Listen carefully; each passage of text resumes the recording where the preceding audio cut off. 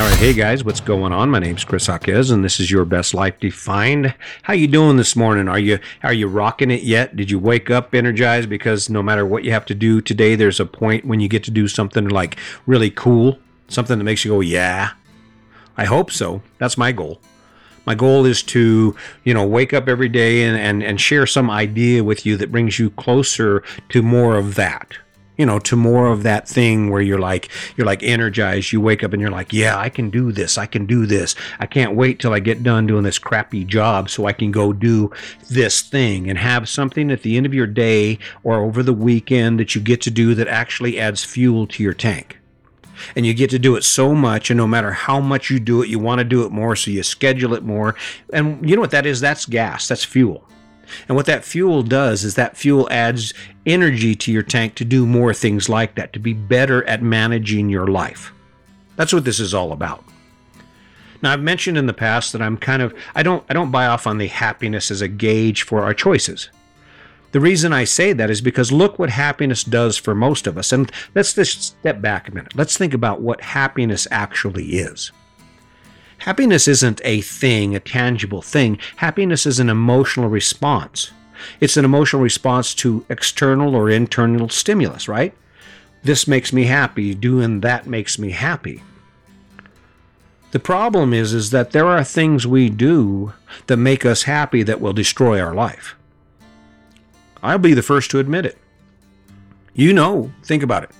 Think about the last time you bought a new car, even if it wasn't a brand new car. Think about the last time you got anything new that you didn't have before, that you've been wanting or you've been thinking about or talking about or dreaming about. Think of the last time you got that, how it made you feel. Made you feel happy, right? Right.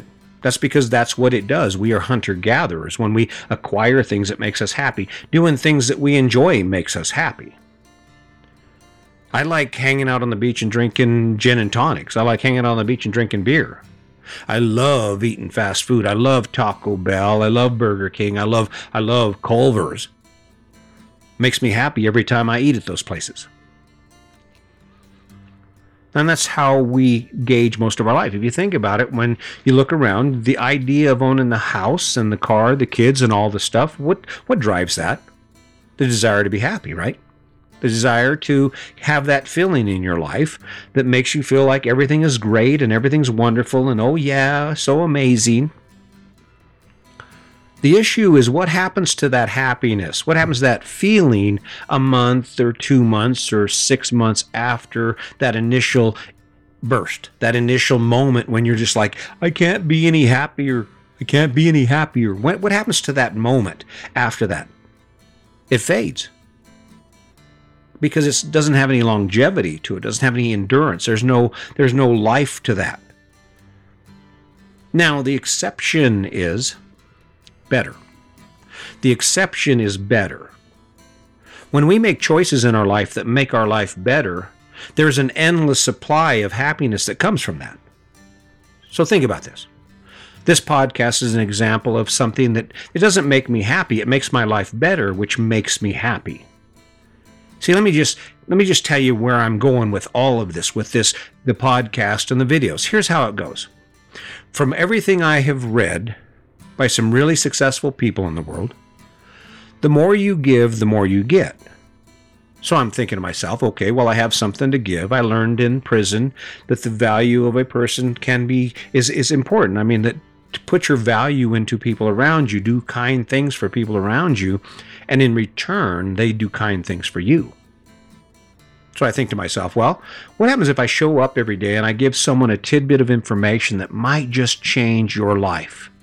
There you are, you're sitting in traffic, you're all angry, and you decide, okay, I'm going to listen to this Live Your Best Life, Your Best Life Defined podcast, and you're over there sitting and listening, and I tell you, hey, listen, it's a lot more fun to play than it is to work.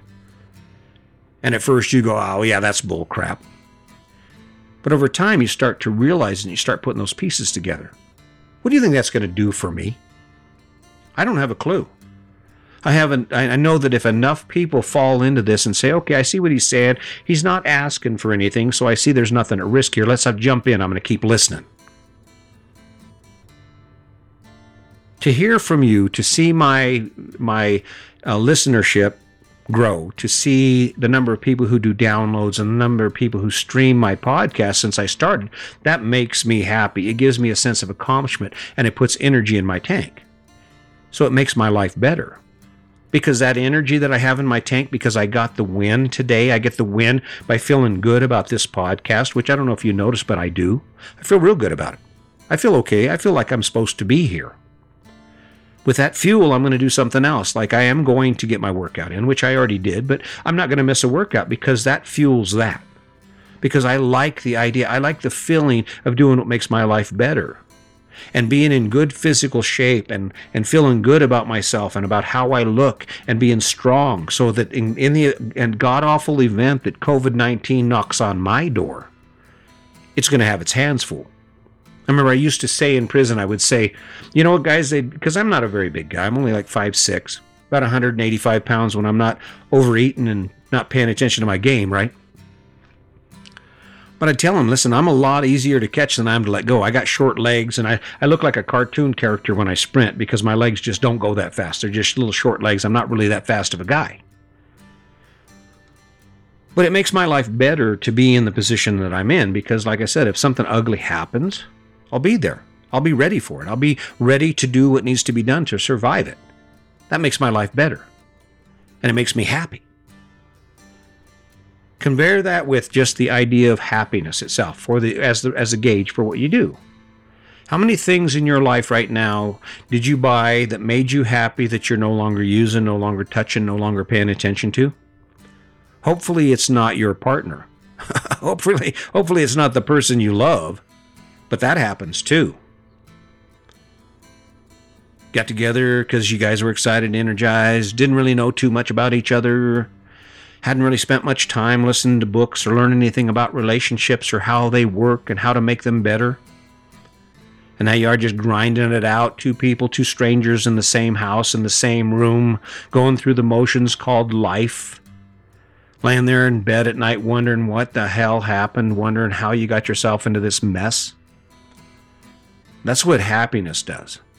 You know how you get out of it? You choose better. You look at the relationship and you think to yourself, okay, this is where I am right now. What can I do to make it better? Because once your relationship gets better, guess what? You get happy. That's the outcome. That is what's discharged from someone who is putting every effort they can into living their best life. They get happiness and it lasts. Oh, this makes me happy. I find pride in that. I find joy in this. Yes, I'm living my dream, right? That relationship thing? What can you do to make it better? Go back and listen to some of them. Go back and listen to some of my podcasts. It's not a secret. You do things that make that other person feel valued. You do things that make that other person feel like you appreciate who they are and having them in your life. I've said it before. You want to be sexy? Do dishes. You want to be sexy? Run the vacuum cleaner. You want to be sexy? Fold laundry. Want to be sexy? Load the dirty clothes in the laundry. Clean the house. I'll tell you what, man, that works. And it makes things better. And what happens when things get better? Happiness is discharged. Your partner's happy, they wake up energized, they start viewing you in a different light, they start looking at your positives instead of your negatives. Wrap that all up in a little bit of kindness, and guess what you get? You get an excellent recipe for success. You get an excellent opportunity to take your life from where it is right now to where you want it to be. So the point in this is this. Forget about it trying to be happy. Start picking better. What would make your life better from the standpoint of your relationship or your finances or your job? Instead of walking in angry every day, hating what you do, make it better. Walk in every day with the idea that no matter what you face, you're going to overcome it and you're going to accomplish it. You're going to be the best you can be at it simply because it's training for life. It's training for you to look at those other things that you do in your life and asking yourself, why do I do them and how can I make it better? If you're drinking too much, if you're overweight, whatever the issue is, make it better. Don't do what makes you happy, because happy is the result of doing what makes your life better. That makes sense to you? Happiness is fleeting. Happiness lasts a moment, a minute, a day, a week. I know guys who bought brand new truck. Guy buy a brand new truck and pull up, say, "Oh, don't be bringing no soda in my truck." All happy because he got that truck until he gets the plates, the bill for the plates, and that first payment, and then he realizes it's going to cost him $1,600 to put those big ass tires he bought it with back on it when they wear out. Not that happy. Not that happy. And the issue of better. Got that $700 a month payment. Got those $2,000 tags. Imagine how much better his life would have been had he just bought something a little cheaper.